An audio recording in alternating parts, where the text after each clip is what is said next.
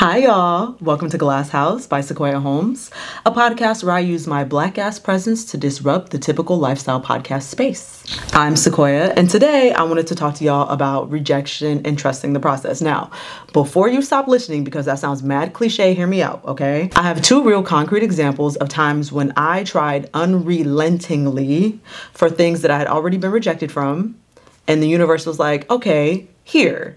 Since you don't trust us so much and since you want this so bad, we're going to show you why we rejected you in the first place. So come with me through my journey, learn from my mistakes so you don't have to make your own mistakes like this. Okay. Obviously, it's a new year. It's 2023. And around New Year, I start to think about New Year's resolutions. I start to think about self-improvement because that's the type of person that I am.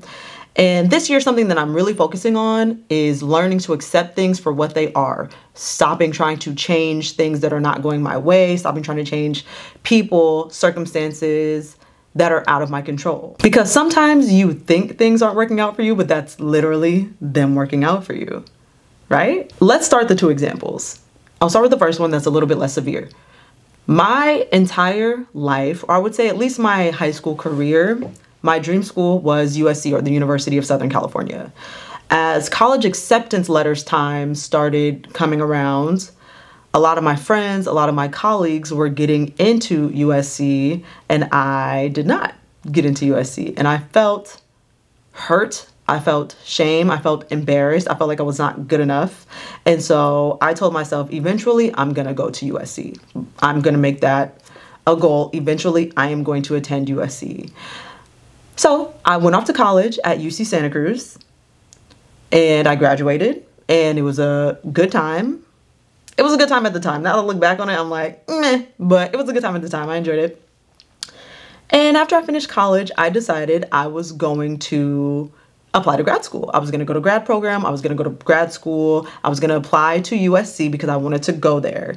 It seemed like when I graduated, I didn't know what I wanted to do with my life, and the easiest thing and the safest thing for me to do was to go to grad school. So I did. I went to grad school. I applied to USC as well as some other schools. I got into USC and I went. Let's start with the first thing. That's the problem. Okay. That was my dream school, y'all. Like, I really wanted to go to USC. I thought it was so beautiful. I loved the campus. I loved, like, it just felt like the quintessential collegiate experience. It felt full opposite of UC Santa Cruz, which was in a redwood forest. It is in a redwood forest. It's beautiful. It is a beautiful campus, but USC is just like college, you know? So I was like, I'm going to experience that. So I got into my little grad program, Master's of Public Administration, something I didn't want a grad degree in the first place. But I wanted to go to USC and I didn't know what to do with my life. So first issue, my entire 4 years of undergrad, I took out $20,000 of student loan debt. That's it. All 4 years equaled $20,000 student loan debt. My first semester at USC, I had to take out an additional $20,000 to cover costs for that one semester when all 4 years at UC Santa Cruz was $20,000. Like, that's not okay. Like, that's not okay. Okay. So I take out my little money, I'm going to classes on campus, I'm living close to the campus, and I'm like, I think I hate this. For context, UC Santa Cruz is consistently thought of as one of the most liberal schools in the country, and that comes with a lot of, you know, its own things with racism nevertheless, and gaslighting behind racism because you go to a really liberal school and that type of thing.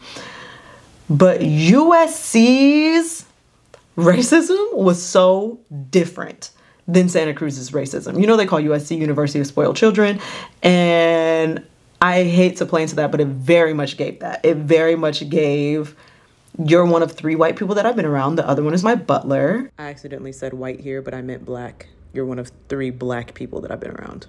And like, that was the vibe that I got from kids in my classes. Like, in one of my classes, I remember one of the kids being like, I'm just going to play devil's advocate when we're talking about racism.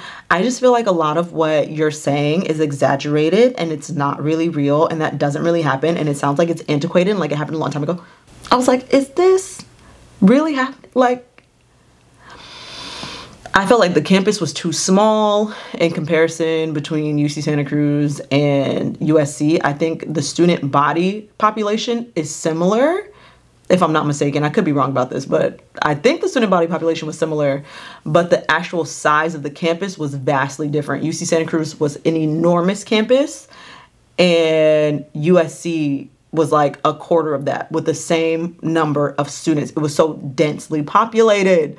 Everybody was everywhere all the time. It was stressing me out. I was too close to everybody all the goddamn time. It was stressing me out. I did not love it. And then ultimately I realized I didn't even want the degree that I was getting. And I was taking a lot of money out for it to get that damn Master's of Public Administration. What was I going to do with that? I didn't want it. I didn't like it. So once I realized that I did not like USC as an institution, I dropped out after one semester. So I only took out an additional $20,000. I say only, like that's not a lot of money. It was a lot of money. Took out the additional $20,000, and now I have $40,000 of student loan debt. A regret. It's a regret. You see, the universe tried to tell me, baby, USC is not for you. That's not for you. Going on over to UC Santa Cruz and find yourself and do all the little stuff. You're going to have a good time. USC is not for you. I didn't want to hear it. I didn't want to hear it. And so I went anyways. Had a bad time, and now I regret it because I'm double the amount of student loan debt that I otherwise would have been. Okay, so that's the first example of when I was unrelenting and decided that I was going to go after the thing that I had already been rejected from. And obviously this is a thin line because sometimes it's just not the right timing, but sometimes it's just not for you. And I don't really know how we're supposed to know that difference, but I know that I'll be listening. When I'm rejected, I'm not forcing anything anymore. So another example, I worked at a media company called BuzzFeed from 2017 to 2019. I was in an employee resource group, the Black employee resource group, and sometimes Black ERGs at different media companies would host the other Black ERGs from other media companies. So we were being hosted by another media company ERG at that other company's campus. So all of us went over to that other company's campus and we were going to mingle, have a little mixer, have a good time, yada, yada. I get to the other company's campus. I'm not going to say what company it is, but I get to the other company's campus and I'm like enamored, y'all, like taken aback. I'm like, oh, after BuzzFeed, I'll be working here. This will be my next job. I was very much taken aback by it. It seemed like BuzzFeed's older sibling. I hope that's not giving away too much. Probably not. From that point forward, that was in 2017 when I decided that was the next place I was going to work. From that point forward, I had been looking at job boards and all of that stuff, lightly applying for stuff at the company, trying to see where I could fit in, rejection after rejection, and never even really got far in the process. Like maybe one time someone reached out to me. It was like clear that it just wasn't for me. But in 2021, a role came forward that was perfect for me. A role that I had known about and had been waiting to be vacated for 4 years. So it was 2021 by this point. 2017 is when I decided I was going to work there. I had been waiting for this particular role to be vacated for 4 years, and I knew I was going to apply. I saw that it was vacated. I was like, bet. At this point, I knew multiple people that worked at the company. I had them refer me. I did all that I could do. I updated my resume. I did all the things. Another thing, y'all, these companies send you through like months of interview process. Like it's like sometimes a 3 to 5 round interview process. It's a very labor intensive, long, exhausting, emotionally labor intensive, as well as physically labor intensive process. So I apply for this position. I get through the first round, I get through the second round, I get through the third round. Unpaid, mind you. You have to do work and turn in work for them. Unpaid. Did all of that. Got to last round interviews. It was between me and one other candidate, and they went with the other candidate. When I say I was devastated, I was so hurt. I cried for so long. So that rejection happened. I kept doing the job that I was doing. At this point, I had moved on from BuzzFeed to another company, and I just, kept doing what I was doing. In 2022, I started an LLC. Through my LLC, I do contract work with bigger companies. They hire me through my LLC, and, I work for them. So I had the opportunity to work with the company that I had wanted to work for since 2017, that I had been rejected from a year earlier, et cetera, et cetera. I was like, wow, it's finally happening. Like, I finally get to work with this company. I was so fucking excited, y'all. Like, very excited about it. So I start my first day, you know, it's cool, it's cute. I have this boss who is talking to me in a way that is so disrespectful, like talking to me fully crazy in public chat rooms. And it was thoroughly affecting my mental health, which then started affecting my physical health.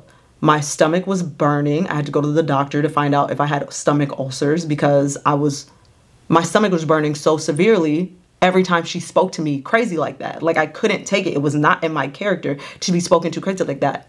And in case you're wondering, yes, she was. Yes, she was. And if you know, you know. But yes, she was.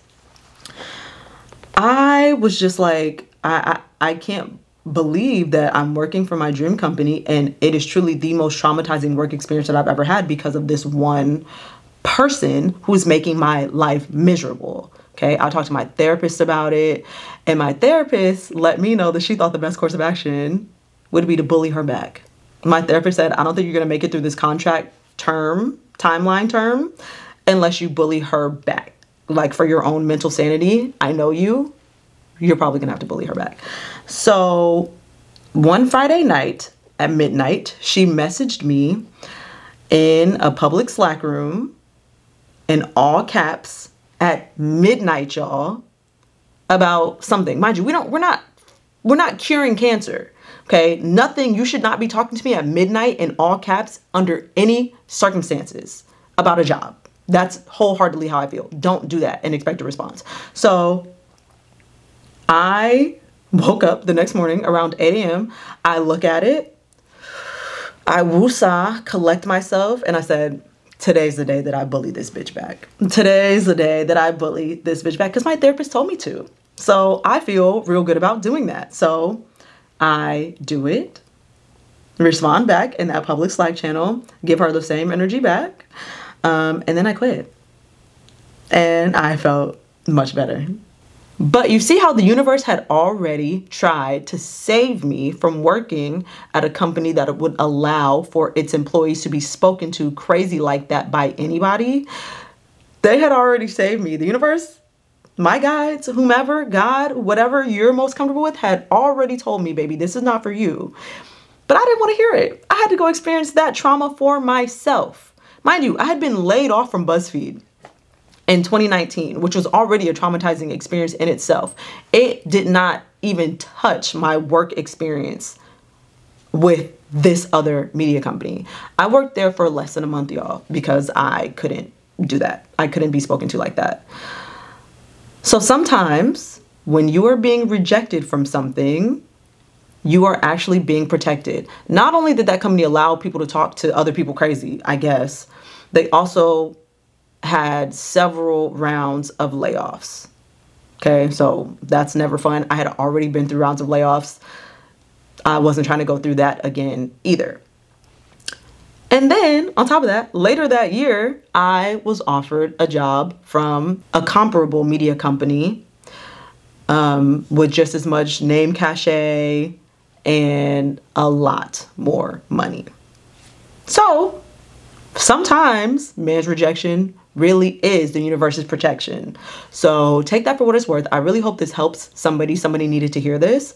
I hope that this helps. I hope that you can learn from my experiences to accept what is not for you, because it will likely make way for what is for you later down the line.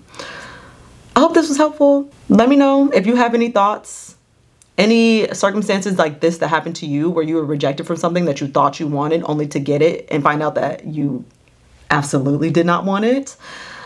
Put it down in the comments. If you are listening to this on Apple Podcasts or Spotify, please rate us and write us a review. If you are watching me on YouTube, please comment, like, subscribe, all those things. And if you want to talk to me about any of it, you can find me on any social media platform at Sequoia B. Holmes. Okay? Hope you all have a good one. Bye.